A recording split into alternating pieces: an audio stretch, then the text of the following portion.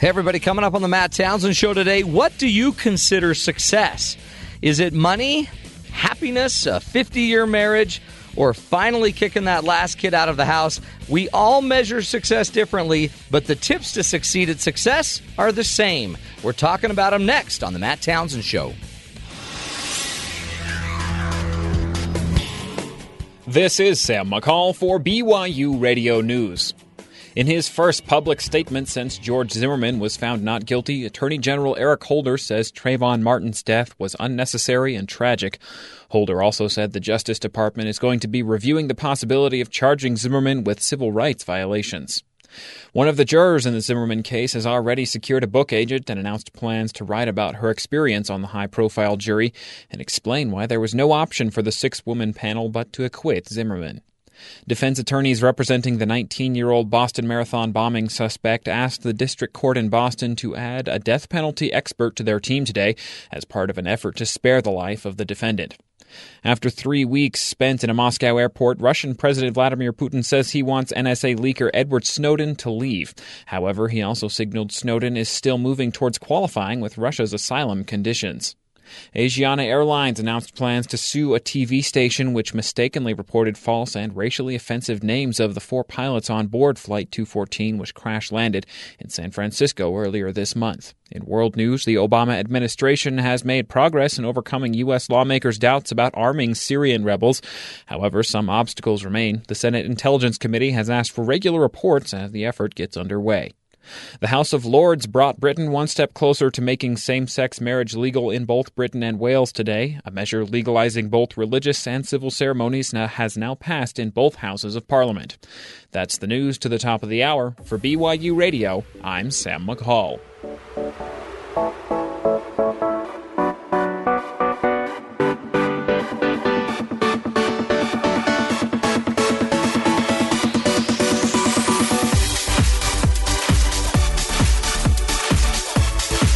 Good afternoon, everybody. Welcome to the Matt Townsend Show.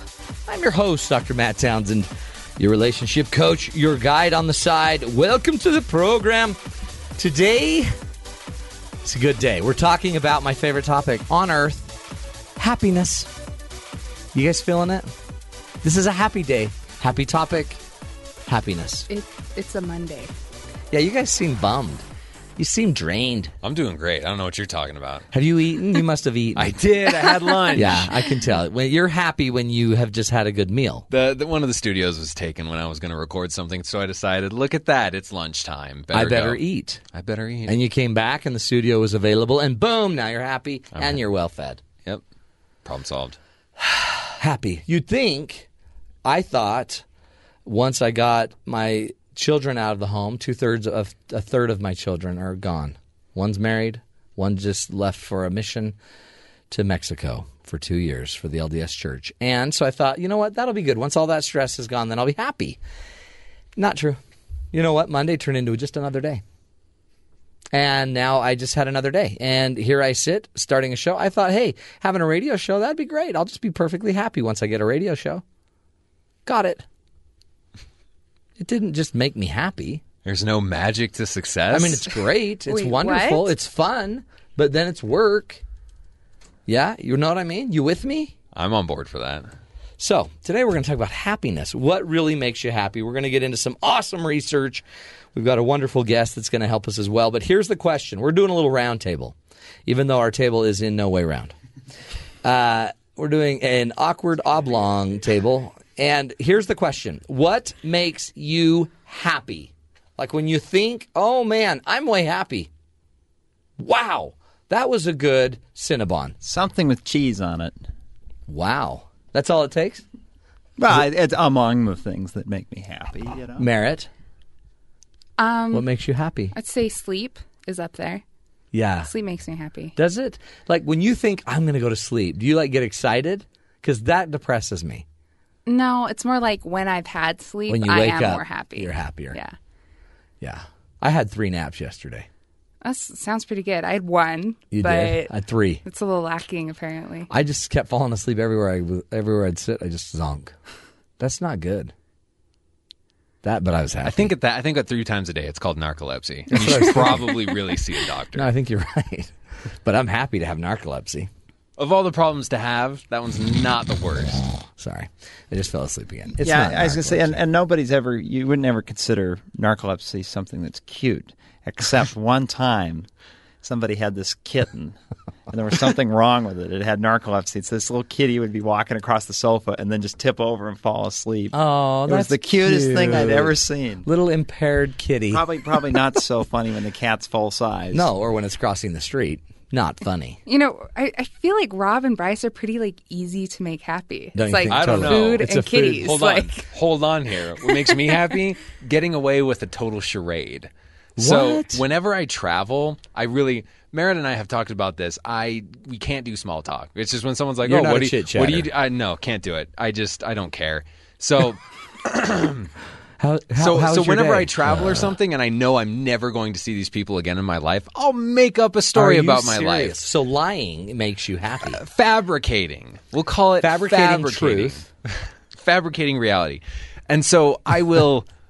I'll come up with this backstory is for messed myself, up. but I'll talk to the person next to me, and maybe someone, the other person next to me, and then I'll just try and keep this charade going throughout my entire trip, and see if I can stick to it the whole way. That's antisocial behavior. Yes, but no one gets hurt. No one died. So Bryce needs to be an antisocial, like an expert. antisocial, well-fed spy. It sounds like. Is that what you pretend to be? as a Hey, spy? that sounds good. That's not a bad line. I What know, do you do for I know the a guy living? named Mr. Bond who pretty much lives that life. He So does. That's interesting. So, deluding yourself and others is the key. Is that what it is? That is what we. It is pretty fun. When you boil that down, that sounds bad. I don't like it when you I do know that. it sounds bad that way, but whatever makes you happy. I mean, some people like cheese. Some like to just lie to people. You have to have the cheese on the proper food. Like, Cheese on top of hash browns is great. great. Totally. Cheese on top of cheesecake, not so good. How about weird. cheese on top of an apple pie?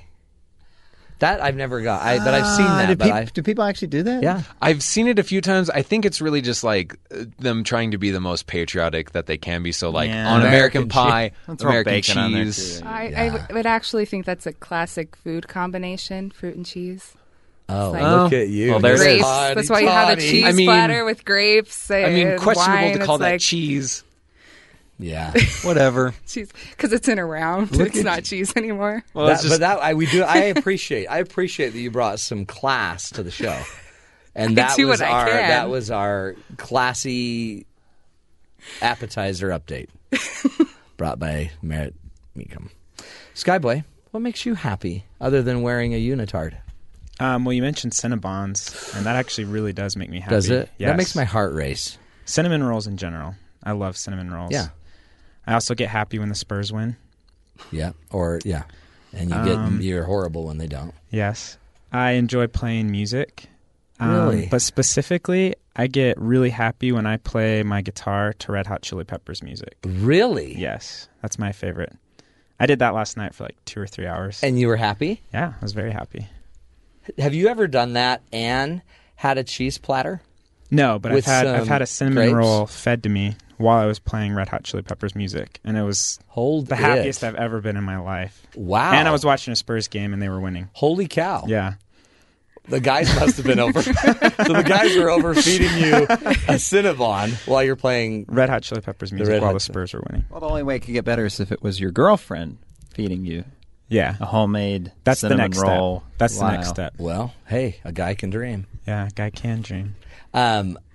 Yeah. Meanwhile, Merritt, if she was happy watching this, she'd be asleep. I would. This is messed. That's all that makes you happy? How about just being richer than everyone else? What happened to that? Well, I haven't experienced that yet, so Oh, that's right. You're I get a students. certain amount of joy of like being better at somebody than something. It's awful, but it's like It's cool. I don't know. Ever since like kindergarten, I remember like being in first grade and all the kids at my table. It's like whoever finished their math sheet first was like You were the bomb. the coolest person for Yeah. that day. So Yeah. I never had that. really, I'm totally like You- academically you could- yeah. competitive. It's bad.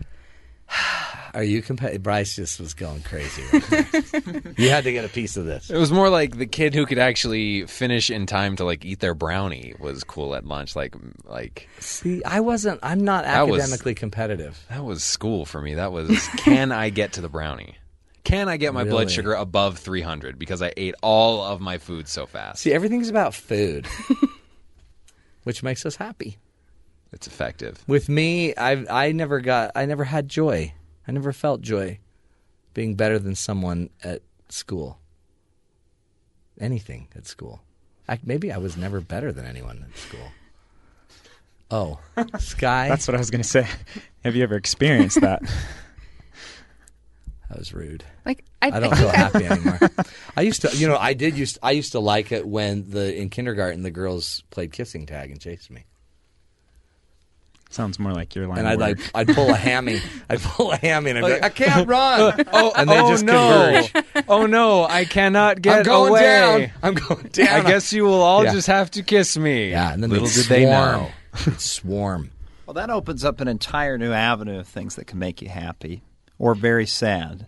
What? Well, it was a dark winter night. I had taken an exam.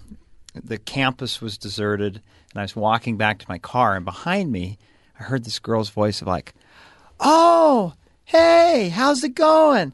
There's nobody around, and I was so happy, and I turned around, and she's on her cell phone. There was a girl in my high school. Yeah. Her name was Skylar. Hold on. and Did you end up leaving some dead animal on her front porch? No, that was a different girl. Did you end up polluting her beverage?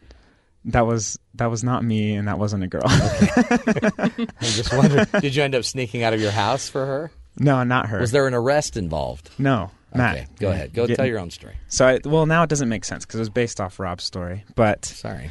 her name was Skylar, and she was beautiful. Beautiful Skylar. Yes, and she had a lot of beautiful friends.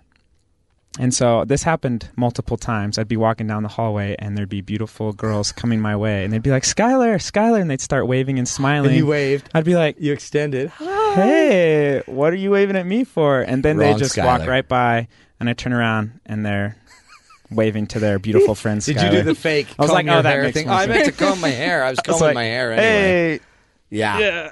By the way, that is like the most universally awkward moment. Someone It's you very think is awkward. waving, and you're like, hey. And then they're waving to someone behind you. Well, happiness is complicated because we got into the girls, and then you went into something embarrassing, and that made you unhappy. Well, and to experience those emotions so quickly.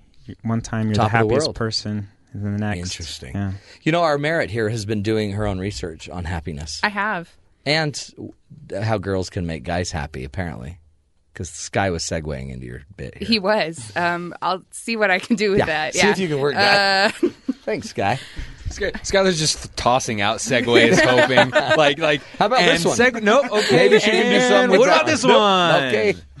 Anyway, Merritt, what research have you found supporting happiness? Okay, one thing is happiness. A lot of us define our happiness by whether or not we're successful. Yes. And we're going to talk about success as well on the show. And I went to TED Talks. TED I'm a Talks. TED Talk junkie, right? Love it. Yeah, so I went and found a TED Talk by Alain de Botton. He's a British. Slow down. Hey, That was a little too classy for my us. one Say it like semester someone of from French, and Utah I was would really say it. proud of it. Elaine de Botton. There we go. I'm not from Utah. I That's can more say my that. speed. But say it like a Frenchman would say it. Alain de Botton. Ooh. My one semester is serving me well. No, that's great. Okay. Okay. So he talks about the idea that envy takes away a lot of our happiness. Yeah. And when we are envious of someone, we want to have their version of success. Yeah, we want to be like them. Yeah. And, a long time ago, a lot of that envy wasn't possible because in order to have envy for somebody, not really have envy, to be envious of somebody, you'd have to be able to relate to them on some level. And You'd so have he to- uses the example of the Queen of England. Okay. And he says that, and he's a Brit, so I can say this. He says, even though she is she's much richer than all of us, she's got a very large house. The reason that we don't envy her is because she's too weird. She's simply too strange. She speaks in a funny way. She comes from an odd place, so we can't relate to her. Yeah. Yeah. So it's like, yeah, that sounds kind of nice to live like the Queen of England, Right. but we have no clue There's how no that would context. be like. Yeah. But she does have weird children. Yes, they're causing. Maybe they're not some- weird, but they're just. I mean, that I can relate to. Yeah. Not that I have weird children. But My son's here in today. essence, so he's saying though that when you have like a CEO who lives down the street and he And he's like wears you. jeans He's in your and he neighborhood. kind of like works in Yeah. his yard every once in a while, or you're That. friends on Facebook with somebody Yeah. who's like super, or you are on Twitter and you can follow all of your favorite celebrities. You feel like you can relate to So them. this may be impacting happiness. Exactly. Because we're relating because to more people. We're relating to more people, and therefore we're able to envy more people. Ooh, Alain de Botton. He's gone to something here. He has.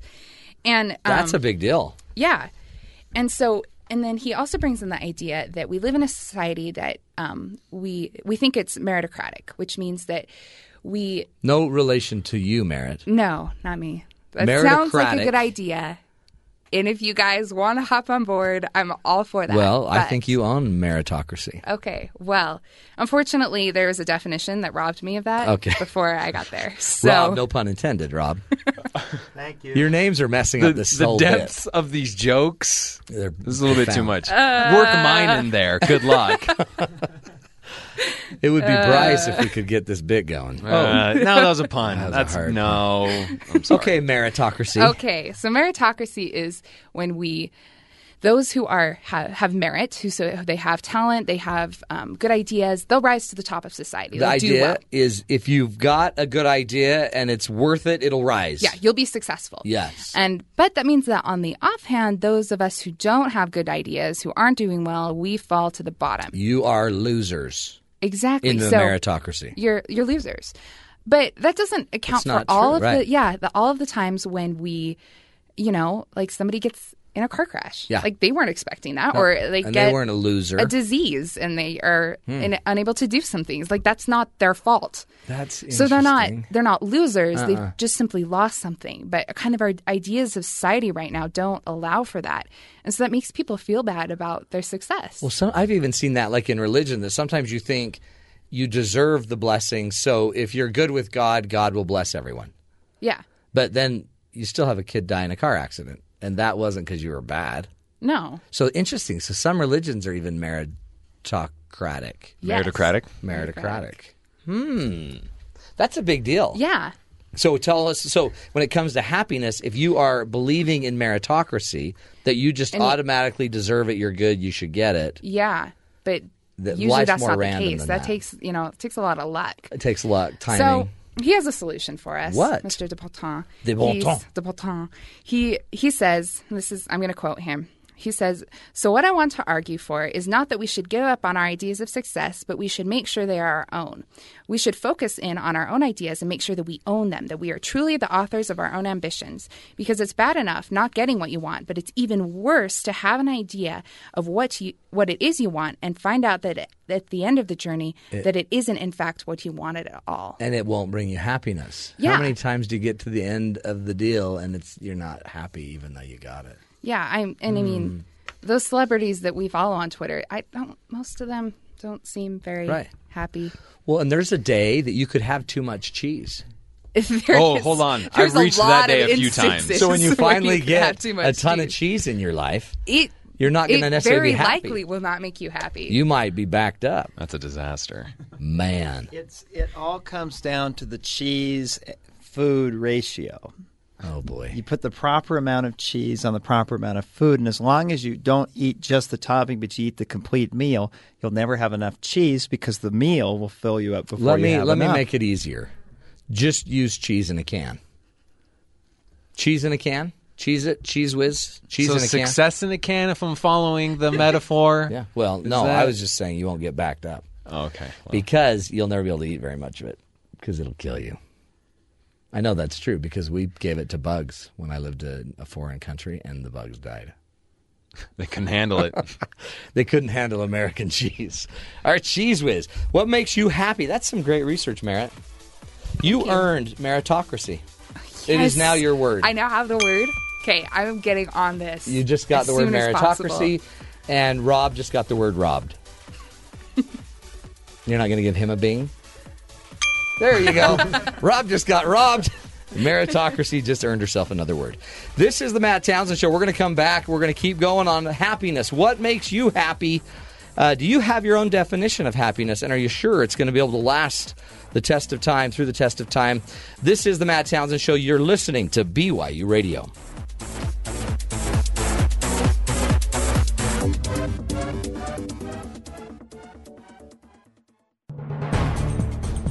The light-emitting diode, or LED, is 50 years old now, but it's still learning new tricks. This is Innovation Now, bringing you stories of revolutionary ideas, emerging technologies, and the people behind the concepts that shape the future. The first LEDs were red and infrared in color, and it took years to advance our understanding of semiconductors to get to today, where they can create any color of light you want. LEDs moved from digital watches and calculators into every kind of electronic device you can think of, including TVs. Today's power-thrifty LEDs are often used for flashlights, even car head and tail lights. It's been a little tough using LED lights in homes, though. While they can replace the incandescent bulb and the fluorescent bulb, LED house lighting isn't always aesthetically pleasing. Many people think they look too blue, or they can make nearby colors seem weak or pale. The technical terms are color temperature and color rendition index, or CRI. But University of Georgia scientists have developed a new LED that has the right color temperature and rendition index to become popular indoors. It's a blue LED with a new phosphor coating. The coating converts the blue light into very pleasant light, similar to old-fashioned incandescent bulbs, but drawing a fraction of the energy. It probably has a bright future. For Innovation Now, this is Buddy Rubino. Innovation Now is produced by the National Institute of Aerospace through collaboration with NASA and is distributed by WHRV. Visit us online at innovationnow.us. Through the Garage Door is BYU Radio's look into rock and roll, where we play songs and the music we're passionate about. We need, the reason we listen to music is what it makes us feel. I mean, sure, it's fun when music makes us think, but what we're really going for is what it makes us feel. Through the Garage Door airs on Monday, Wednesday, and Friday at 11 p.m. Eastern, only here on BYU Radio.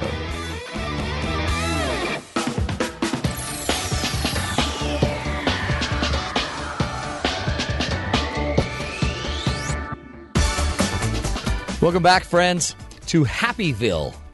You are joining the Matt Townsend Show. Today we're talking about happiness and the road to happiness, what truly brings us happiness, and who better to dissect this issue than our own Bryce, the Happy Man, Tobin.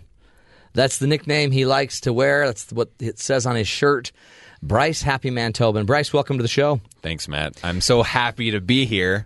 Nobody exudes happiness more than you, Bryce. Why, thank you. So you've put together a little rant for us just about your feelings about happiness. About happiness and how when we say happiness, I don't think we're all saying the same thing. You don't think that your parents think the same thing about happiness as you? That is exactly it. You think Rob's parents, when they think happiness, they think cheese? I don't know. I've met Rob's mom. I think she and I are on the same page. No, she thinks copier because she likes copy machines. Rob's trying to Hey, the family likes cheese. We're cool with You're that. a cheese family, and you're not even yeah. from Wisconsin, Oh, no. which makes you special in the cheese world. Bryce, you ready? Bryce has got a little bit of a rant that he would just love to share with us. Look, I don't want you to take this the wrong way, but I'm about to rant. This is the Bryce is Right. For a long time, I've said that everybody has their thing. Well, for a long time, our executive producer, Rob, has been on about this Strauss-Howe generational theory. The gist of it is that there's this 4-generational cycle that Americans at least fall into, which means that culturally, we're more like our great-grandparents. But collectively, each generation embodies certain characteristics that define them, and then the cycle repeats. And you know what? The data isn't perfect, but every time we start talking about something and Rob brings up this generational theory to break things down, it makes things make more sense. For example, to be considered successful, I've always been told it's all about big. The bigger paycheck, the bigger house, the bigger property, the car with the bigger price tag. I'll be able to use the price of all the things that I own to quantify my success. Then again, you can't convince me that having more is better. Mostly because before the recession, we already got the bigger houses, cars, and jobs. Yet psychologists, counselors, and social workers and divorce courts have never been more busy. So yeah, I'm not sold on that, especially when you combine this with the data Princeton got in a 2010 income study. At $75,000 a year, people don't report experiencing more good things or fewer bad things. After $75K, your income creates just as many problems as it solves. Now you might want to cry first world problems. Boo-hoo, it's so hard to have so much money. And I won't say that you're wrong, but I will say that stress really only comes in one flavor. There isn't actually life and danger stress versus not actually a problem stress. Our body doesn't really differentiate. Once we've been interrupted, the stress response begins. Now, bigger and better things are nice, but I don't consider bigger, better, and more expensive to be inherently better qualities. Big houses are cool, but full houses are better. I mean, what good is a guest room that never receives any guests? It just becomes a room I wasted money furnishing. Having a house on some property is cool, but what am I going to do with it? I won't be growing anything on it. It'll just turn into a lawn that eats away at my wallet with all the time and money it takes for upkeep. You'll definitely get the bang for your buck with a car, but the more you spend on a car, it seems to be the more you keep spending on a car. Maybe I just have low standards, but I think this encapsulates the opposing attitude my generation has about what it is to be successful. We don't mind working for things, but it doesn't feel like success if we give up our personal time to obtain these bigger, better things. I want to feel like I'm building something or doing something meaningful. Not in an idealistic way, but I just want what I do to matter. Better yet, I'll let something that's at least attributed to a Dalai Lama say it better. Man sacrifices his health in order to make money, then he sacrifices his money in order to recuperate his health. Then he is so anxious about the future that he does not enjoy the present, the result being that he does not live in the present or the future. He lives as if he is never going to die, and then he dies having never really lived. So across the generations, when we say success, it seems to be that we don't mean the same thing. For me and mine, income is secondary to a job that matters to us. If it interferes with how I want to live my life, the income level can never really be high enough. But the real question is, in 25 years, will the new generation think that my generation was a bunch of hippies? All right, I'm out. And remember, don't forget to be awesome. Well, that's interesting. You are the new hippie. It feels that way. I don't know. Maybe. Do you have a Volkswagen van? No. But I want one. You ever heard of Woodstock? I have. Sounds like a blast. Then you are a hippie. You are a hippie or a millennial. It's true, though. You don't care. I mean, not you, because we can't talk for The everyone. royal you. The royal you. Yeah. The general you.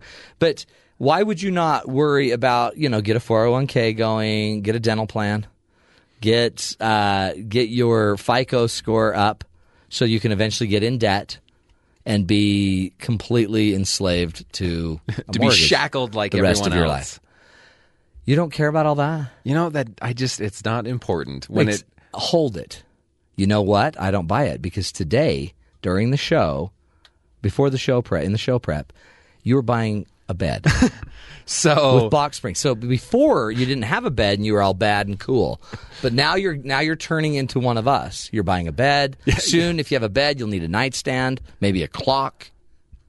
Huh? Well, it's happening. So in the middle of a meeting, I'm moving, so I have to furnish my new place, and I bought a bed in the middle of a meeting at work because that's I've awful. never bought a bed in the middle of. See, it felt terrible. Like if I hadn't been successful at all, then I'd still be living in poor college kid furnished areas. But no, I have a moderate level of success, and now it's all gone to my head, and I'm moving up. I'm moving on up. Yeah. Okay. But this all makes sense. Meritocracy taught us that we all have to eventually figure out what our own real happiness is, and we can't just chalk it up to getting a bed. I'm just letting you know that. And I just got it, and it feels kind of terrible. So now, I'm on board for that. Let me just tell you what I know is next. Okay. As a guy that has a house and beds and 8 people in my family, what's next? Headboard. Headboard. Okay. Mark my words. Now that you've got a bed and a box spring and a whatever frame, you're going to get a headboard. And when you get a headboard, you're selling yourself out to the man. I don't know. The Matt Townsend Show. What makes you happy? Today we're talking about it. Dr. Paul Jenkins will be back with us. After the break, he's coming on with us. And he's going to teach us what are some real, true principles to finding happiness in our lives. This is the Matt Townsend Show. You're listening to it on Sirius XM 143 BYU Radio. On Thinking Aloud, you can hear host Marcus Smith talk with guests about a variety of topics. The subjects can range from superheroes to religion, sometimes even in the same conversation. One of the things that I have learned through studying superheroes and thinking about superheroes is that genuine spirituality is actually harder to do than a certain kind of orthodox religiosity. Join us for Thinking Loud at 8:30 p.m. Eastern on Sirius XM 143 BYU Radio. This is Sam McCall for BYU Radio News. Following the acquittal of George Zimmerman over the weekend, Attorney General Eric Holder gave a statement today saying Trayvon Martin's death was an unnecessary tragedy. He also said the Justice Department is considering civil rights charges against Zimmerman. Just 2 days after the jury ruled Zimmerman is not guilty, one of the jurors has already signed with the book agent and announced plans to write about her experience on the high-profile jury, as well as explain why there was no option but to acquit the former Neighborhood Watch captain. Defense attorneys representing the 19-year-old Boston Marathon bombing suspect asked the district court in Boston to add a death penalty expert to their team today as part of an effort to spare the life of the defendant. Edward Snowden has now spent 3 weeks stuck in a Moscow airport, and Russian President Vladimir Putin says he wants him to leave. However, Putin also noted Snowden has been getting closer to meeting Russian conditions for asylum.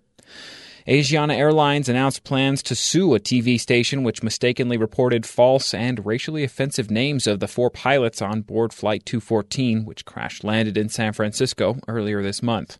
In world news, the Obama administration has made progress in overcoming U.S. lawmakers' doubts about arming Syrian rebels. However, some obstacles remain. The Senate Intelligence Committee has asked for regular reports as the effort gets underway. The House of Lords brought Britain one step closer to making same-sex marriage legal in both Britain and Wales today. A measure legalizing both religious and civil ceremonies has now passed in both houses of Parliament. That's the news to half past the hour. For BYU Radio, I'm Sam McCall.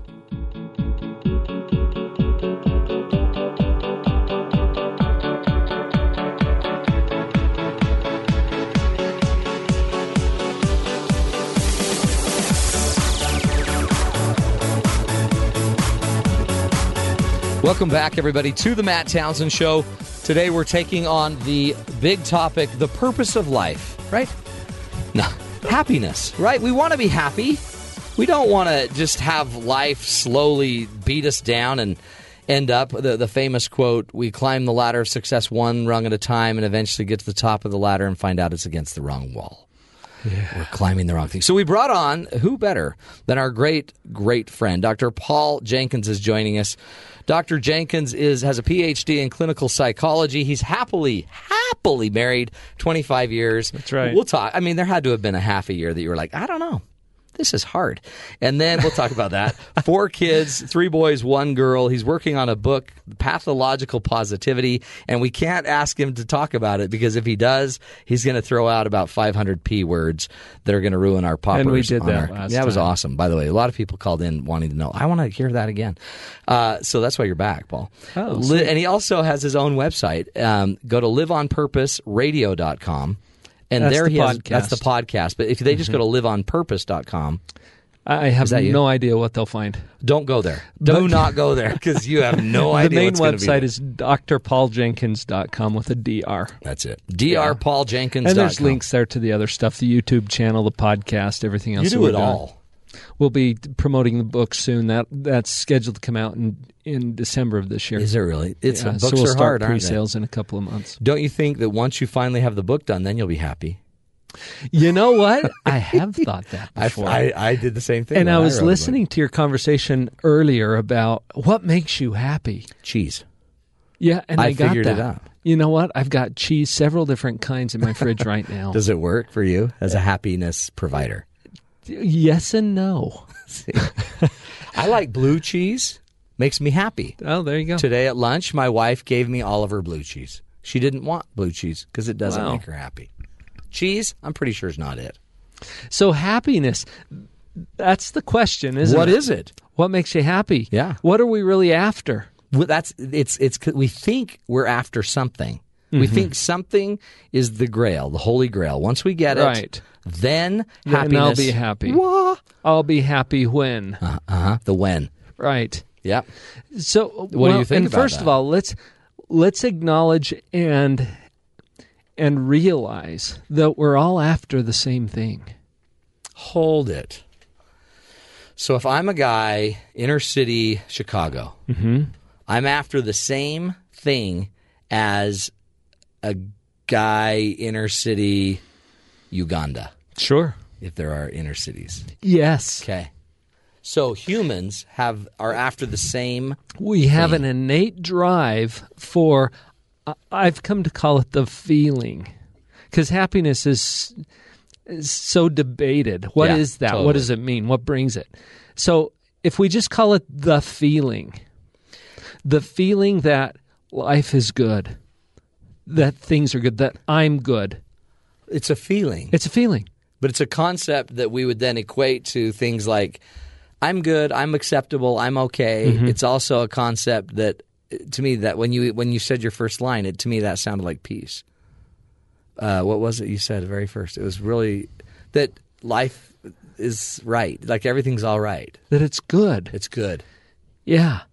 And there's a feeling that is associated with that kind of thinking, and it's the feeling that we're after. So at the end of every argument is the same outcome. So you go to the restaurant. I'll take a burger and curly fries, please. Right. Why? Because I want to get that feeling. That bloated, gassy, chemical burning not in your that heart. one, feeling. Matt. I mean the feeling of satisfaction, of filling a need, of this is my appetite and I want to satisfy it. Oh, okay. So really you're saying what we're all after is the pursuit of a feeling. Of the feeling. Yeah. And not all feelings. So it's like in the Declaration of Independence, life, liberty, and the pursuit of the feeling. I don't remember it that way. I thought it was or Stephen Covey's The 7 Habits of the Feelingful People. Yeah, I heard. We call it success.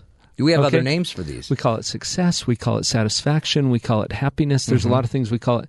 And so I went to an even more general term, the feeling. That's what we're after. At the end of the day, that's what we want. Why do you go to work? Well, to get a paycheck. Why do you want a paycheck? So I don't feel stressed. So what we really want is the opposite of that. We want the peace. The peace, right. Well, I want to feed my family. Why do you want to feed your family? So they'll be alive and around. Well, why do you want your family alive and around? No, tell me. It comes This down is to the important, feeling. though. But it's important to frame it as a feeling because then it's not about a thing. And we've all gone after a thing, thinking the thing would matter, but the thing didn't change the feeling. And sometimes a thing will bring a feeling, but it's usually temporary. It's just like lunch. Did you have lunch today, Matt? I did. And so that ought to do you. Yeah. For a couple hours. Well, you're going to want dinner. Yeah. So enjoy lunch, but you're going to want dinner. And this is the fallacy about happiness. When I get that, I will be happy. Well, yes and no. You'll have some temporary satisfaction, yes. Yeah. And you're going to want more. And the feeling will just kind of reboot. Exactly. So once you've obtained the thing that provides the feeling, and then I guess the feeling fades. The feeling fades, and we're always on the lookout for an upgrade. Yeah, we want a better feeling. We want more of that good exactly. feeling. We're addicted to the feeling. So I like the way Thich Nhat Hanh said this. Hold on, say that again. Sounds like I just kicked into another language. Like well, Merritt was doing that earlier. Meritocracy, we call it. Thich Nhat Hanh, philosopher. Mm-hmm.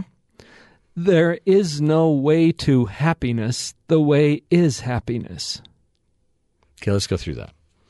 There is no way. There's not a path. There's not a path. There's not a road. There's not a way to happiness. Right. The way is happiness. I heard Wayne Dyer summarize it this way. He said, people stumble around through life trying to find the way to happiness. They don't get it. The way is happiness. Yeah. So the way is the feeling. Right. That's what we're after. So if we can find the feeling. That's what we're after. Find? I guess. Or create?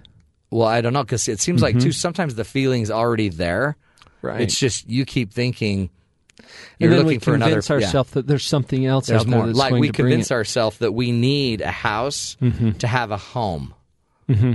The home is kind of more of the feeling. It's more of the feeling or the relationships and the house that are there. is more of the thing, isn't it? Mm-hmm. But you can be already in a home, have that feeling of home. So we've known for a long time that there is a correlation between success and happiness. Huh.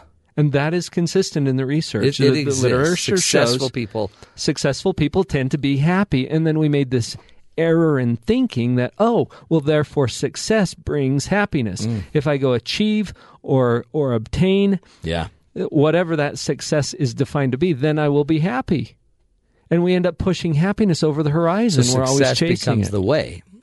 Success becomes we think if we were rich, educated, experienced, older, younger, firmer. Something It's the ers. Uh-huh. The ers will get you every time. It's interesting. Again, but see, it sounds so like theoretical, esoteric, like it's not real, like, the way. Yeah, mystical, is the way. go to the mountain. But we have to find the peace, the feeling, not And the there's thing. there is a very clear methodology that we can apply, and we can learn that today. Okay, we got to do this. About how to create that. Sean Achor is an educator at Harvard, and he came out with this phenomenal book called The Happiness Advantage. Highly recommend it. Sean Achor, Achor. And in this book, he makes a very compelling case as he brings together research that compellingly shows that we got it backwards. Success doesn't bring happiness. It's the other way around. Happiness brings success. It's like an attractor. You attract more success when you're feeling. It changes the energy. It puts you in a whole different position to go out and achieve. Yeah. But think of it this way too. If you're happy, you got it. Right. Well, what else do you want? Well, yeah, you're not looking for more. So happiness is success, but it's also true that as we create that feeling, we're in position to achieve. Yeah. You think about your energy level when you're happy versus when you're bummed out. When are you more likely to go create stuff? Exactly. And feel achieve. that freedom to be creative. Yeah. And it's an advantage is the name of the book, The Happiness Advantage. The Happiness Advantage. He preaches this to Fortune 500 companies all over the world. Oh, I bet they think that's just so soft. So soft. At first, until they see the research. And when you start getting the results. And the results. I mean, exactly. the research abounds. Happier employees are more productive employees. They're more involved. Everything about it. So you can find that everywhere. Yeah. And there's a reason why that works. Think of your own experience. Anyone who's listening today, just think of your own experience with this. When are you more likely to be productive? When you're happy? Yeah. Or when you're depressed? Okay, and you might be thinking, well, duh. Of course, duh, Dr. Paul. This is why happiness leads to success in terms of achievement. But happiness is success because what else is there? So are you telling me if I am unemployed, skilled in the arts of the past, not the future, don't necessarily have the tools I need going forward, have a child, have a wife, family to feed. I'm doing something right now to just make ends meet, and I'm not feeling happy.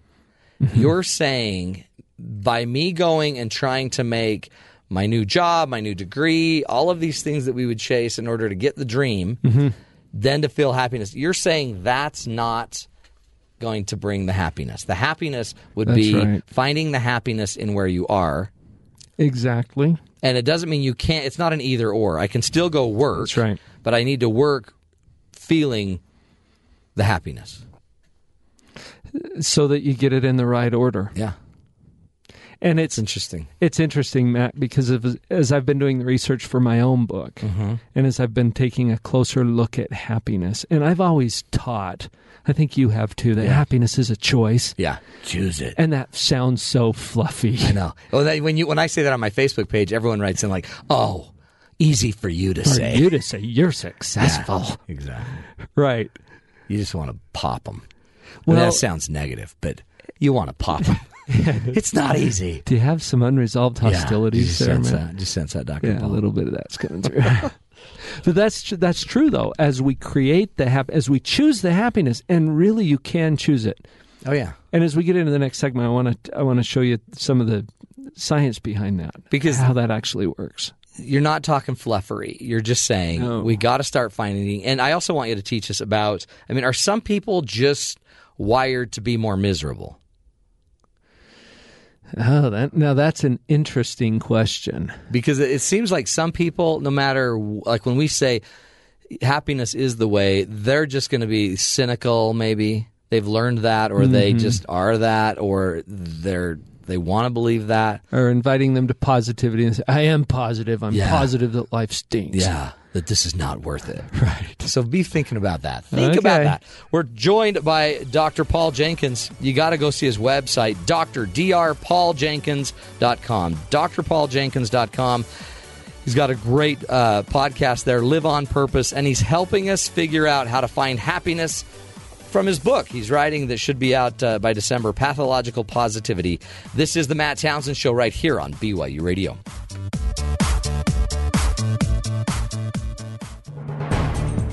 We'll give you the dirt on a breakthrough nanoscale coating that could save some of your trips to the dry cleaners. This is Innovation Now, bringing you stories behind the ideas that shape our future. An innovation in coatings from the University of Michigan may cause dry cleaners to take early retirement. Any liquid you can think of, blood, sweat, acid, will just roll right off of a fabric coated with this stuff, and the potential applications go beyond just stain-resistant clothes. The Michigan team, working with support from the Air Force Research Laboratory, created a mix of a type of plastic rubber and nanoscale mineral cubes which are deposited using a technique called electrospinning. The material creates tiny air pockets smaller than the smallest drop of liquid, so the liquid floats on air and only touches 1% of the actual material. Electrostatic forces at this scale are too strong for a stain drop to overcome, so it just rolls off. If you're not impressed, here's a few potential products this coating can make. Smudge-proof glass for device screens. Super slick boat hulls that go fast and never have barnacles to scrape off, ever. Cars and windows you never need to wash. Antimicrobial surfaces no germ can stick to. Stainless toilets that work on only 1 cup of water per flush. And cookware that can't stick.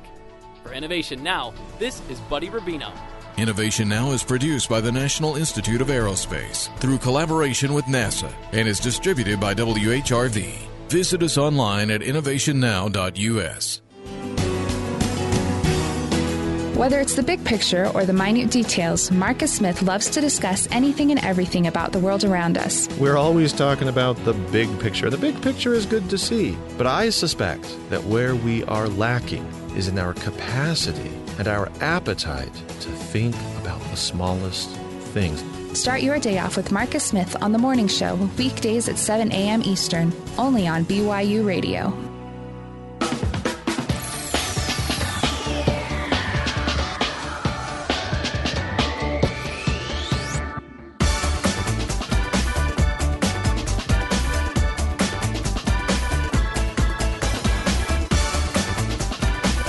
Welcome back to the Matt Townsend Show.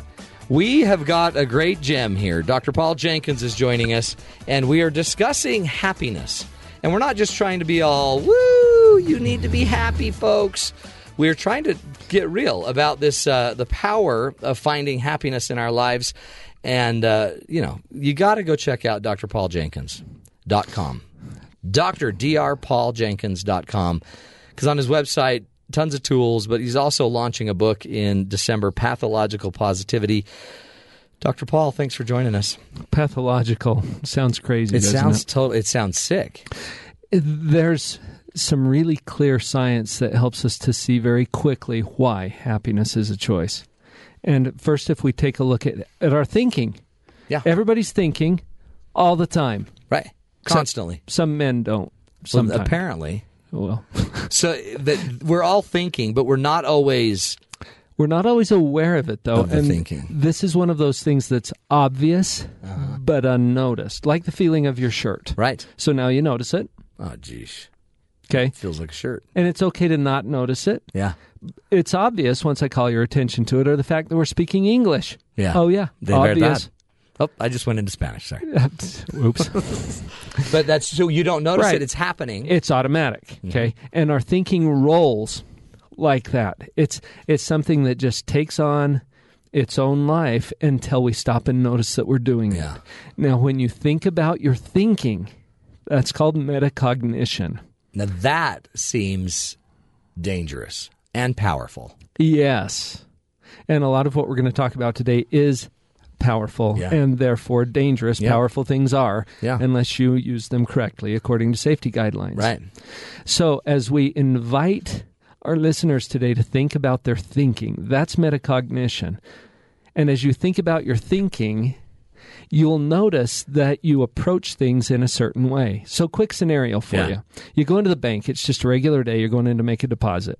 As you're standing there at the teller, you notice a commotion behind you. A man in a ski mask enters the bank carrying a gun, waving it and yelling crazy things. Okay, everybody starts to get down. Unbeknownst to this guy, the security guard in the bank is standing right behind him. He doesn't see him. He has no clue. The security guard reflexively takes him down. Crunch. Just tackles him to the floor. But in the process, he fires the gun. Ooh. And you feel a bullet hit you. Ow. In the arm. Okay. Okay, you with me? I like the story till then. All right. Okay, so now, I took a bullet in the arm. Is this a good thing or a bad thing? All right, now I'm inviting you to think about your thinking, okay? Because to evaluate this and determine is this a good thing or a bad thing, you have to have some basis, some standard of comparison. Right. So what we do is we go out here in the cloud and we create an alternate scenario to compare to what is. Yeah. Now, what is that a guy came in with a ski mask and you got shot in the arm. Yeah. I'm so unlucky. That's, Okay, unlucky or lucky? Exactly. I would personally think if I got shot in the arm, that's a pretty good scenario. Okay, compared to? Compared to taking a bullet in the head. So notice that you created an alternate scenario where you got shot between the eyes. Oh, yeah. Or probably. 20 people got shot. My brain you did see that. The news stories. Yeah, exactly. Okay. Or a child, you hear these kids that get shot in a drive-by and they're just sleeping in their bed. Or Sandy Hook Elementary. Columbine. Yeah. The World Trade Center. Okay. Yeah. Could it have been worse? Yeah. And you can imagine a scenario that's much worse. Well, compared to that scenario, how does what is look? Interesting. Great. Looks pretty good. And notice you're not faking it. No. It really does look good. That's happy. So happiness is created in a cognitive thinking pattern that we don't even pay attention to. You don't even notice it because it happens automatically, but you have to do it. Oh, yeah. A group of research subjects was given a similar scenario, and they divided up about 70-30. Okay, Matt, you're in the 30 group. 30% are just kind of, I would call that optimistic. Is 30% that what that is? Optimistic. They see it as a fortunate thing, and they're not making it up. Really? It actually looks good to them. Yeah. Compared to something worse. Well, yeah. Well, what about the 70? Well, they created a scenario, an alternate scenario, where no gunman showed up, and everything went exactly as planned. And they would have just got like a sucker at the does. bank. If they could just leave with a sucker. Okay. And compared to that, how does what is look? Horrible. Awful. And they're not making it up either. So what is it, good or bad? Well, it's bad. It depends on what you compare it to. Right. And that's natural. We just do that naturally. You do it naturally. So you're and saying automatically. that's what we have to learn to do is metacognate. Well, the metacognition allows you to notice that you're doing it. Okay. The ability to see your thinking. And that creates a space, and in that space exists choice.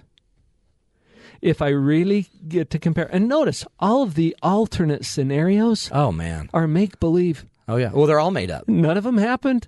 Yeah. So is there choice in this matter? Yeah, after the fact. Why would you choose? This is an important question. Why would you choose to evaluate what is as good? Why I do it, I'm assuming because it serves me. So me thinking good. Now, it serves you to get the feeling. I get the feeling. The irony is I also get the naivete of being kind of the optimist that eventually gets squashed because, I was way off. They hate me. They don't, you know what I mean? So by being it seems like by always making it a positive, eventually you're going to get T-boned by just truth. Well, I'm going to save you on this one, okay? Because there are two tasks that we're asking our mind to do for us. Evaluation of what is and creation of what can be. Yeah. Two separate but related tasks. Now notice this. As we're doing this metacognition, this is fun. It's a psychological workout today. It's cool. As you notice your thinking, is it true that you can always imagine something better? No matter how good it is. Yeah. I think it would be true. Well, think of your bank account. Yeah. Oh, yeah. Okay, easy, Don't right? even go there. Just move the That's decimal. depressing. Right? Yeah. You can always imagine something better. This is true. Right. Is it also true that you can always imagine something worse? Yeah. No matter how bad it is? Within the realm of your experience. Yeah. What's wrong with us, Matt, that we can always imagine something worse? I know, that's pitiful. I mean, I mentioned Sandy Hook. And yeah. What could be worse than that? How about another kid getting killed? Yeah.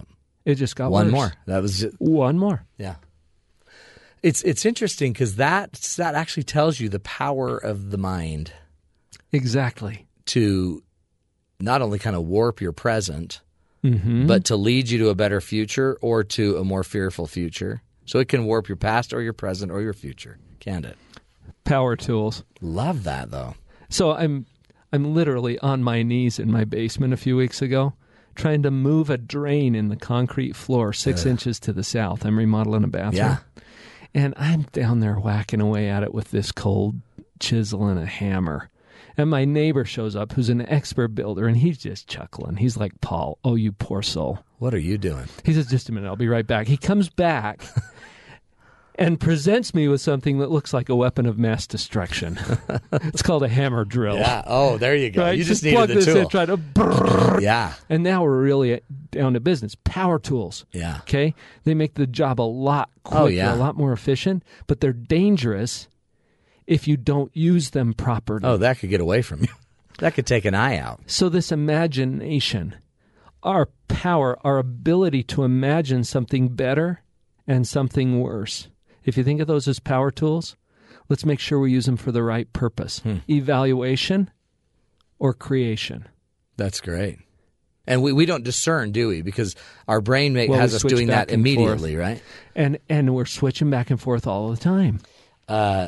Evaluation would be using your thoughts to evaluate what's really happening.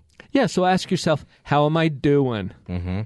All right, so whether that's in your relationship, your marriage, your work, your bank account, how am I doing?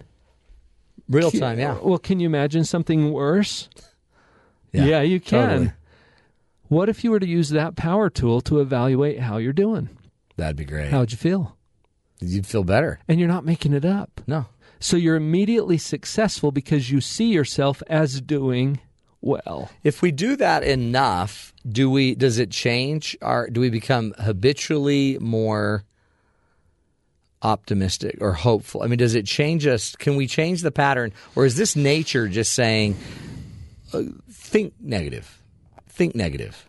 Well, Think default negative. is always downhill. Yeah, it's just easier. And you'll notice darkness happens if you turn off the lights. Yeah.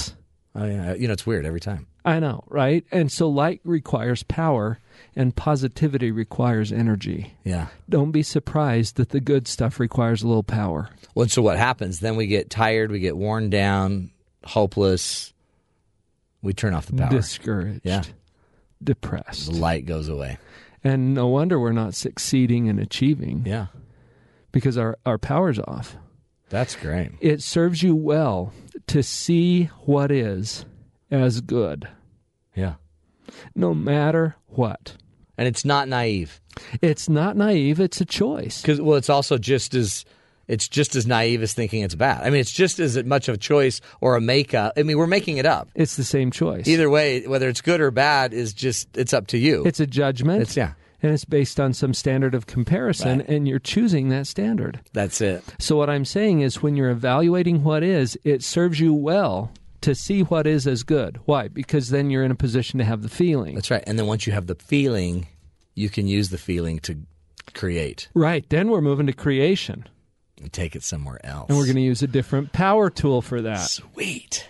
Which is exactly where we're going. Okay, we're going to come back. Dr. Paul Jenkins is now going to help us figure out how to kind of make this choice of our thought pattern, how to take it and start turning it into a creative power. How to keep the power on, but creating something more that might more consistently create the peace, the feeling around happiness. Yeah, the feeling. I like that. Dr. Paul Jenkins, you can find him on drpauljenkins.com, drpauljenkins.com. We're going to take a break. We'll be right back. You're listening to The Matt Townsend Show. KBYU-FM, HD2 Provo.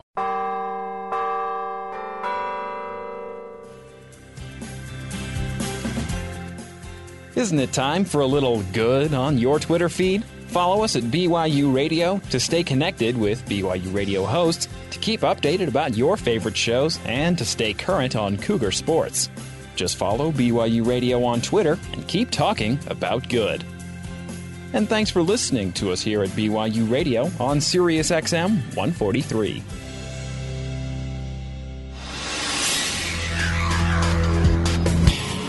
This is Sam McCall for BYU Radio News. Senate Majority Leader Harry Reid is threatening to invoke a procedural power play known as the nuclear option, allowing a simple majority vote to end a filibuster if Republicans do not stop blocking seven Obama administration nominees. Protesters angry over the not guilty ruling for George Zimmerman, who shot and killed teen Trayvon Martin in self-defense, blocked off a Los Angeles freeway last night while others marched to the CNN building in Hollywood. Police say the protests were mostly peaceful, but 7 people were arrested. As part of an effort to avoid the death penalty for the 19-year-old Boston Marathon bombing suspect, his defense asked the district court in Boston to allow a capital punishment expert to join their defense team today, reasoning the sheer size of the case justifies the extra help. Edward Snowden has now spent 3 weeks stuck in a Moscow airport, and Russian President Vladimir Putin says he wants him to leave. However, Putin also noted Snowden has been getting closer to meeting Russian conditions for asylum. Asiana Airlines announced plans to sue a TV station which mistakenly reported false and racially offensive names of the 4 pilots on board Flight 214, which crash-landed in San Francisco earlier this month. In world news, the Obama administration has made progress in overcoming U.S. lawmakers' doubts about arming Syrian rebels. However, some obstacles remain. The Senate Intelligence Committee has asked for regular reports as the effort gets underway. The House of Lords brought Britain one step closer to making same-sex marriage legal in both Britain and Wales today. A measure legalizing both religious and civil ceremonies has now passed in both houses of Parliament. That's the news to the top of the hour. For BYU Radio, I'm Sam McCall.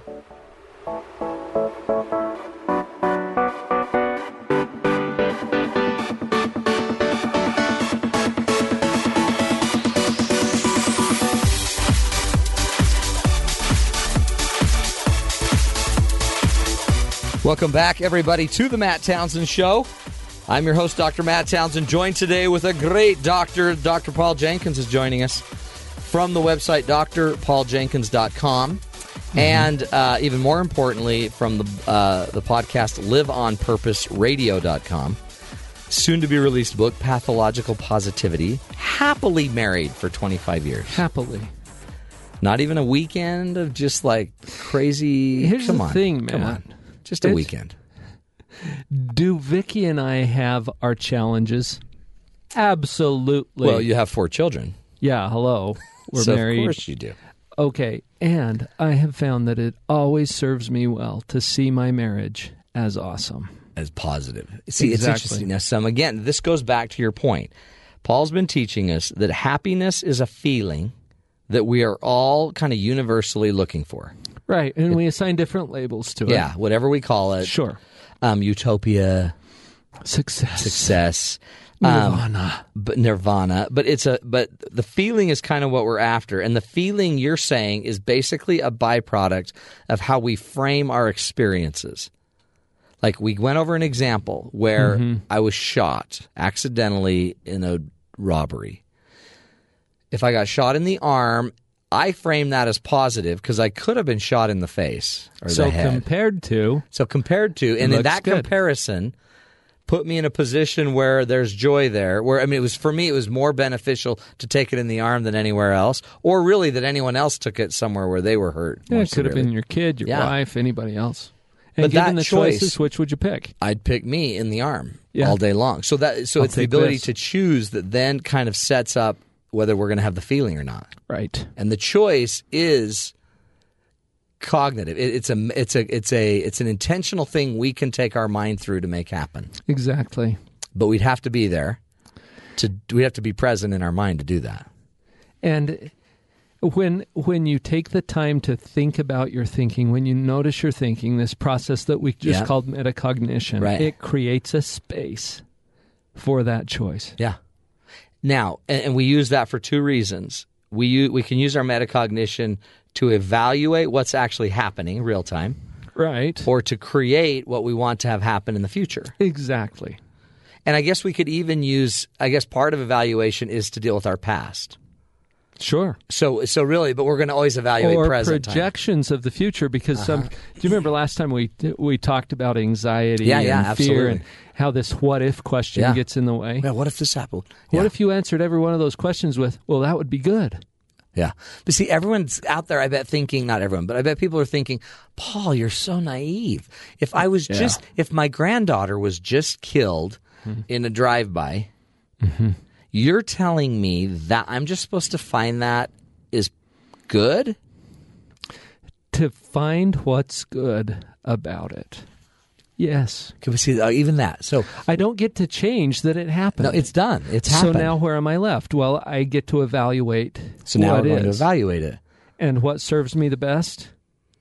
Positive, if you can find it. It serves me the best to find some way to see this as good, or to see the good that's in it. Well, and it I might feel different to say it that way. I had my grandchild with me for 8 years, for 12 years. I got to know her. That's good. And Matt, you've been through funerals of loved ones. Oh, yeah. Have you noticed how painful they are? Yeah. And also how rich they are? Yeah. That's right. It seems like that's where life gets real, is on these edges, the birth, the death. And you get to take a look at what's really important and what's truly valuable to me. Right. Okay. And death is one of those that trips people up a lot because it seems like a bad thing. Well, it seems bad because it's so painful to lose contact with someone that you love. Yeah. Yeah. But it's also a requirement. Yeah, it's going to happen. It is the determined exit strategy for every one of us. Whether we want it or not, whether we elect it or not. So is it a bad thing? Well, it just is. Yeah. How does it serve? And happy people are able to see even death in a context that allows them to feel the good. Yeah. Which allows them to then, if they're feeling the good or happy, then allows them to be happy and present while they're here. So I make no apologies that this sounds crazy to some people, because we're switching some things up here. Totally. If this is actually true, though, Matt, what it means is that happiness is, in fact, a choice. Mm-hmm. And as we choose that, then it puts us in position to win. Oh, yeah. So go to creation for a moment. Right. We talked about these two power tools. Well, it's really one power tool with different directions. Yeah, it's kind of, am I using it forward? Can or am I using imagine it... something better? Yes, I can. Can I imagine something worse? Yes, I can. Mm-hmm.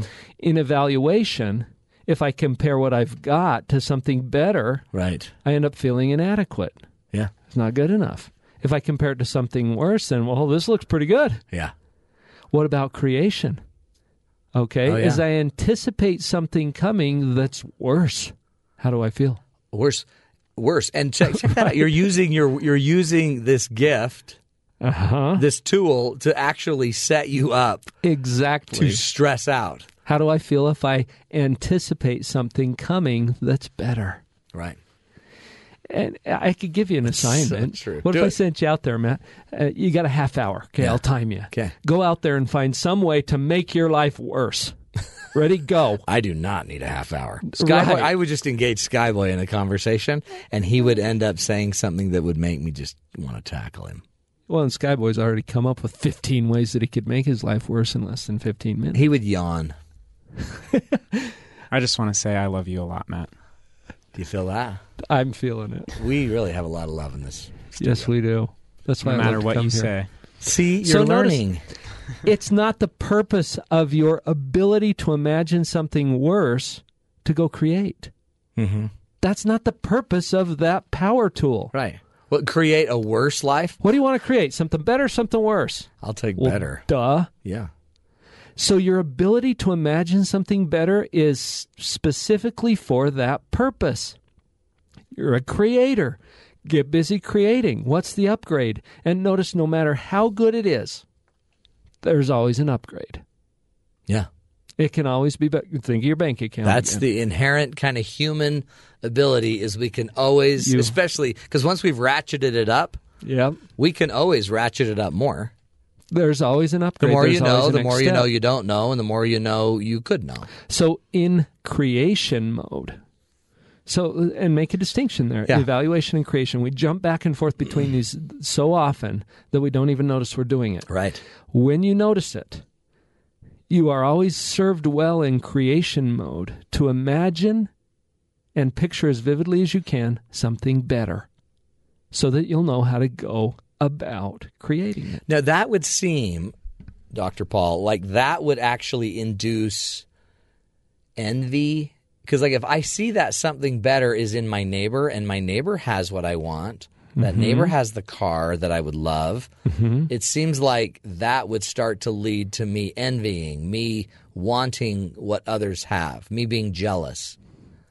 Perhaps. And that's maybe me evaluating negatively. That's what I was just going to say. You're probably jumping ship and going back to evaluation and saying that what I have isn't good enough. Because I'm comparing it. Well, it is. Enjoy it. Enjoy lunch. You're still going to want dinner. Yeah. So that's the creation. Is it okay to notice what your neighbor has and thinks, oh, well, that would be a good upgrade for me? If it actually is, then you've got a resource right there that you can talk to. But that's so that I would just say is a positive, creative thought. That's a good upgrade for me. If I go back to, but I don't have it, and how am I going to get it? If then you that's think negative. it will make you happy, then we're back to square That's right. one. Remember, it will not make you happy. Yeah. Can you achieve it? Probably, and you're more likely to do that when you're happy. Right.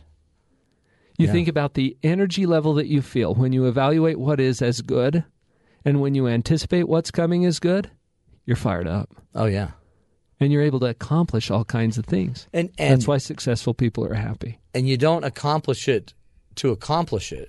You don't accomplish it to check it off. You accomplish it because you're in it. You're in the presence of it. You love it. It fulfills you real time. So that's what you're saying. The payoff is finding the joy in the now. Find the joy in the now. Not the anticipation that it might be there someday. And as joyful, happy people, we are more likely to go out there and create some wonderful stuff. And stretch ourselves and be creative. And why? So we'll be happy? No, because we're happy. Yeah. It's in our nature. It's what we do. So what do we do? So the person that's out there driving thinking, wow. I mean, they get it. Like, that's profound. Where do I begin right now? So, because I'm feeling a little disconnect, I don't know how to be happy because some things I don't like. My wife doesn't do this. My husband doesn't do this. Right. Let's take it in order. Yeah. Okay. So we'll start with evaluation. How is your marriage? Ask the question. I had a couple in my office just last week. I asked them this, and they're on the verge of divorce, Matt. Oh, yeah. I mean, fighting, conflict, infidelity, all kinds of stuff going on, okay? And I asked them this question, how is your marriage? And they said, not so good. I said, you failed. Next. Try again. Yeah. Right there. They're already evaluating. It was such a stretch for them to get to the point where they could say, it is good. And it is, compared to worse ones. That's exactly right. Well, that's what so in therapy they call it normalizing, right? So we always tell them they're normal. I mean, what you're going through is fairly normal. Could they improve? Absolutely, but that's creation. That's right. We'll get to that. Yeah, slow down. And you're in position to go to the creation mode when you successfully create happiness in the now. Yeah. So if you're sitting there talking to the couple about how bad, and they're talking about how bad their marriage is, which is be negative evaluation, and you say, well, compared to what? And then the neat thing about being a therapist is you want to hear bad? Let me give you 10 more things. I can get away. But what's interesting is then I've done that, and then all of a sudden they see it, but then they're like, so it's pretty good. But they want that problem fixed. Sure. They want, okay, so right, we're not having affairs, and we haven't robbed a bank together. Right. But, and then they want to go back. They want to make a case for me that it's bad. And I'm not invested in it being good or bad. It doesn't change my life a whole lot. But it's in their interest to see what they have as good so that they can generate the feeling. That's great. Yeah. As they generate the feeling, then we can move on to creation and go for the upgrade, because there's always an improvement that we can make too. If we move to creation without the feeling, we'll sabotage creation. Right? Exactly. We'll bring it down with the same negative feeling. And we won't even go there because we don't believe that good can come. Or like, let's just get this over with. Sure, I'll try it. Right. I'll try your stupid activity. So it sounds philosophical, but it's really a very practical thing. So listeners, whatever you are considering in your life right now to be bad, can you see it as good?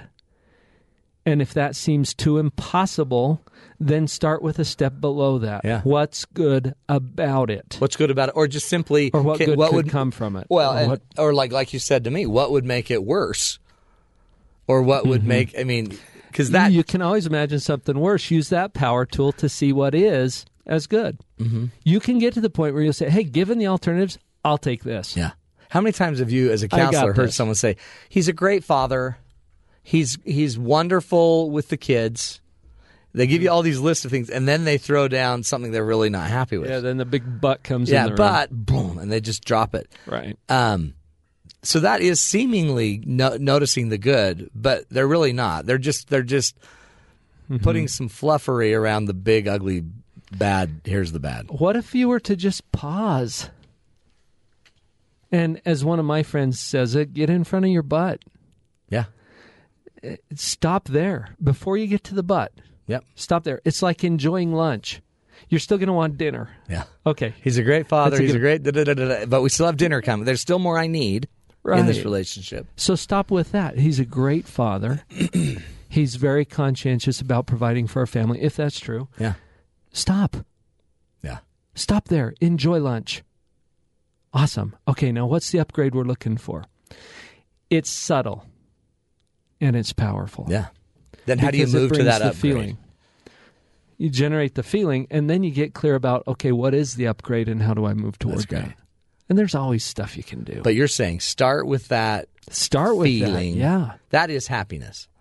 And you can do that by metacognition, getting into your thinking. And it can happen today. Right now. You don't have to wait until the economy changes, until your spouse wakes up and gets it. Yeah. You don't have to wait for anything. That's powerful. Matt, I won't be happy when my book is published. No. Although I will be, because I plan on being happy either way. Well, yeah, but you're happy right now. It's not brought by the book, is what I'm saying. Or whatever accomplishment it is. You talked about the radio show. It's not the show that makes you happy. Or the degrees, or when school's done, or when we're finally married, or when we're finally divorced. But I think it's safe to say that you're enjoying some of what you enjoy now because you're happy you were able to bring that into your life. Huge. Dr. Paul Jenkins. Okay, give us the best place to find you, drpauljenkins.com. That's the best place, the website. And on the website, they can get your podcast. You've got some great shows, great right down podcasts. At the bottom, there's a link you can click right through to liveonpurposeradio.com. We've got a YouTube channel. The link is not active today, but will be soon. Okay, good. To get to the YouTube channel, we've got some video clips that demonstrate the same stuff in little 5 to 10 minute snippets. You're good. Fun stuff. You know what I feel right now? Happy? I feel happy. Sweet. I really do. I'm a little hungry, too, but I'm not going there. I've got dinner. Dinner's coming tonight. Dinner's coming. Yeah. You're good. Dr. Paul Jenkins.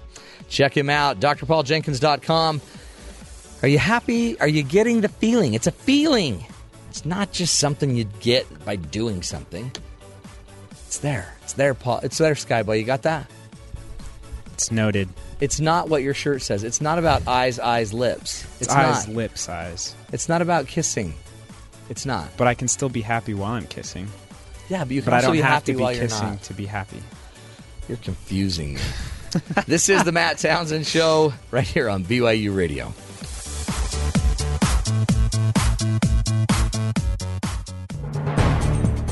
A probe hunting for planets outside our solar system keeps bringing in a bountiful harvest. Kepler, by the numbers, next.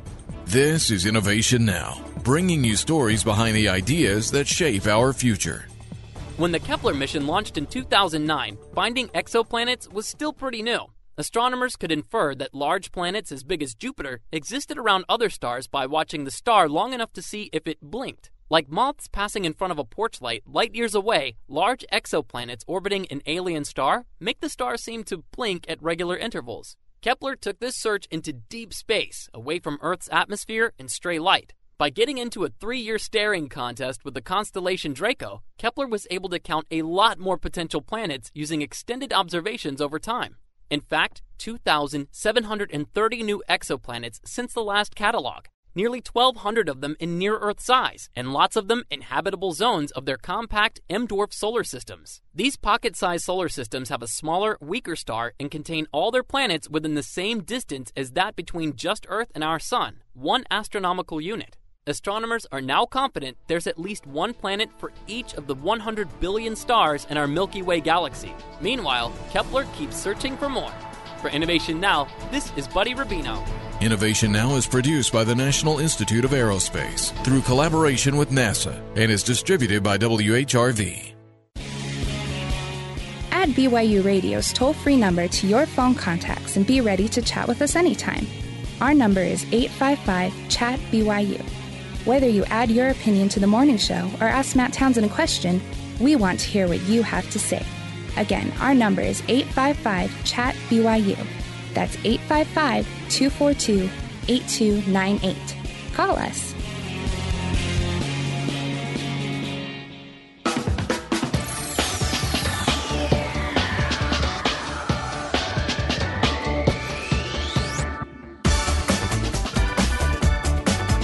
Welcome back, everybody, to the Matt Townsend Show. That just blew your mind, didn't it, Scott? Got on there lickety split. Did you see that? I'm in a hurry. I got stuff to do now. Stuff to do. You know why? To be. Because I'm happy. You're happy. I called that. Did you? Yeah. We're good. We have got a good show. Did you listen to him? I did. That's going to change people's lives. Speaking of changing people's lives, we have this fun little segment we like to do at the end of the show called what, Robbie? The Internet Asks. Matt Answers. There you go. Bing! Thank you. So we have some questions from some friends out in the interweb world. And you all look at me so funny when I say that. But, Rob, what are the questions today? You want the cat one, or do you want the one of the guy who feels unsuccessful? Let's start with the cat. Oh, okay. So they've been dating for several years now, starting to get serious. Yes. I think maybe getting married, moving in together. But he's allergic to cats. Ooh, I'm allergic. Okay. And she doesn't want to get rid of her cats. She has 2. She loves them very much. One of them's kind of old. He's even asked around to say, well, what if I gave the cat to some family members? And doesn't want to do that. So it's down to... So what do we do? The cats or the relationship. Wow. Why on earth have we dichotomized it to either our feline or our favorite person on earth? Why? I mean, that goes back to what Dr. Paul was talking about, because we don't need to make this an either or, right? But I guess he's saying I can't have the cat in the house. Yeah. I can't have the cat in the bed. She can't bear to get rid of it. Get rid of the cat. Wow. That's just what we do. I guess I'm thinking what we're going to do, how do we do this? You have visiting hours for the cat. You know what? But then where does the cat go? The cat goes in the basement. Put the cat out in the garage? Honey, put the cat out. Okay. Again, I guess we can come up with a bunch of ideas. We don't know their exact scenario. Here's the advice I would give. Don't make it an either or. If we love a cat, he can love a cat even though he's allergic. Doesn't mean he can live with it, because it would be deadly. But as Dr. Paul was teaching us, is this bad? Here we sit, and he's got a wonderful woman that he's in love with, yet there's 2 things. I mean, I guess it could be bad because I have to either choose her or the cat. It could be worse. You could really she could maybe love the cat more than you. She could really be done with you and not want to keep this going. But I guess what I would suggest is let's slow down and let's not make it an either or. I mean, it sounds like the cat's old too. How have they lasted this long? Does it say that the cat's old? Didn't it say that? His question was, I really love this girl, but I don't want to be wasting my time waiting for the cat to die. Okay. So, if it's 3 more years, that's... Well, and so the obvious thought is somebody's thinking, well, somebody's got to kill that cat. Well, that's the wrong answer. The wrong thought. Yeah, Sky she'll was definitely saying break that. up with you then. Sky's like, kill the cat. Okay, Sky, wrong. Glad you didn't say it because I said it for you. I wouldn't make this about the cat. Period. Again, we're going to have a million things in our life with this woman. I bet you bucks deep down there's probably something else going on other than the cat that he's maybe thinking, maybe I need to be done. And he's self-fulfilling. It's a self-fulfilling prophecy. I mean, I don't want to be with a woman that's just – I don't want to wait around for the cat. Are we talking? Are we working this out? Are we figuring out whether it really is the cat? I'm going to bet the cat's just a ruse. It's a facade. It's a fake argument. It's not the real argument. There's something deep going on there. I love cats, but I'm allergic. So and you don't care for the flavor either. Wow, we're just going to let that one hang there, huh? Those thoughts are not necessarily representative of the show or this. Oh, come on. They weren't that. No, they're not. So, again, I guess my advice for him is don't make it about the cat. I'd go have a real conversation. If we're in love and we're about to lose a relationship, there's got to be a way to still keep the cat, to still have visitation with the cat, to maybe move into a new place and have a place where she can still love on her cat. And still cut down on the allergies. That is that. Now, I wanted to have Merritt come back. Meritocracy, we're calling her now. She earned it because she's amazing. And when you're amazing like Merritt, everything is easy. Now, Merritt, you found a wonderful story from F. Scott Fitzgerald, a letter to his daughter. A letter to his daughter. That is one of the keys to happiness. Yeah, she was 11 years old and she's at camp having a hard time. Oh, man. And so he wrote her a list of things to worry about and things not to worry about. Let's hear it. Okay, so the things to worry about. It says worry about courage, worry about cleanliness, worry about efficiency, worry about horsemanship. Horsemanship. Okay. Not a bad idea. What I like even better, though, is his list of things not to worry about. Let's hear it. Don't worry about popular opinion. Don't worry about dolls, the past, the future, growing up, anybody getting ahead of you, triumph, failure unless it comes through your own fault, mosquitoes, flies, insects in general, parents, cats, boys, disappointments, pleasures, satisfactions.